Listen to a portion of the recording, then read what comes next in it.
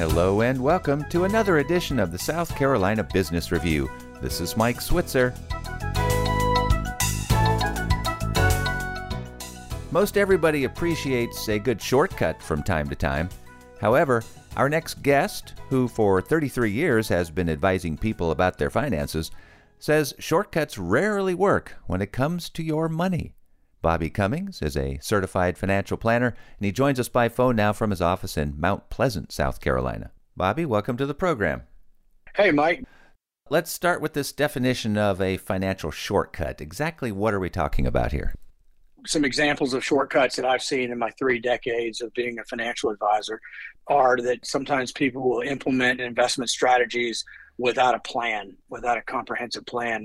Another example is really not taking time to make yourself aware of all the opportunities that the laws create for individual investors. And then another is to try to do it all on your own without a team. And even further along that is that many people have the team, but they never have a meeting with the team together. And thus, I see that as a shortcut of not taking the time to have a meeting like that at least once every 3 years, ideally maybe once a year, so that everybody's on the same page and working together collectively to provide the best input they can for the client to be successful. All right. Well, share with us some of the most important things that can help people avoid these shortcuts. First and foremost is to assemble a great team of advisors. And for most people, especially high net worth individuals or business owners, that team needs to consist of a good business attorney, a good estate attorney, a good CPA, and a good financial advisor, and certainly a good property and casualty, insurance agent as well.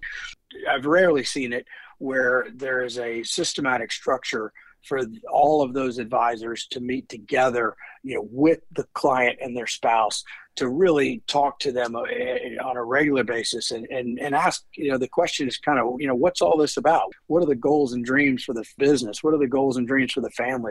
So not having your team working together as a team and the individual client trying to quarterback it themselves of having, a meeting with the CPA and then taking notes and going to talk to the financial advisor or the financial advisor and then going to talk to the estate attorney. It's really a much better outcome if those people are having meetings together to work on behalf of the client. All right. What tip do you have for us next? My suggestion is before anyone invests money that they really think about, what their long-term time horizon is, what the tax situation is, give that a lot of thought before taking any action. Other tips and ideas is, one of the greatest ways to build wealth in America is through payroll deduction, through retirement plans.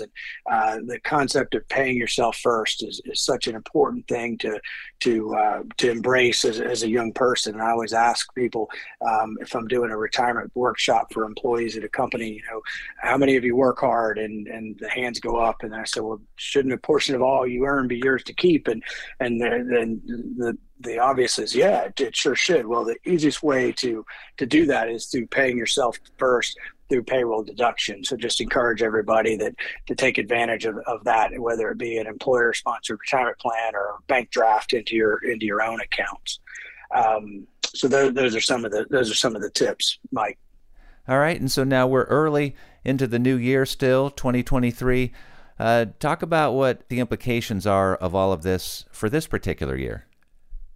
Yeah, so obviously 2022 was a very, very volatile year, and I would encourage everybody, if this volatility continues, to take advantage of. Again, I mentioned some of the opportunities, and some of those opportunities when you have market volatility are things such as tax loss selling, to be able to capture those tax losses to use either off of against future gains or gains you may have later in this year, but to take advantage of this market volatility and doing that. The other thing would be to look at, Roth IRA conversions. When the market is down, if the tax situation and the tax projections look right, during times when the market's down, doing Roth conversions or partial Roth conversions, as we call it, are great things that you can do to enhance your long-term wealth.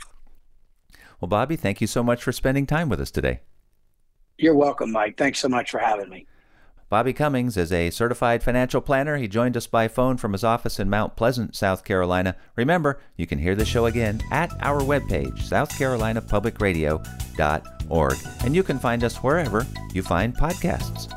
With the South Carolina Business Review, this is Mike Switzer.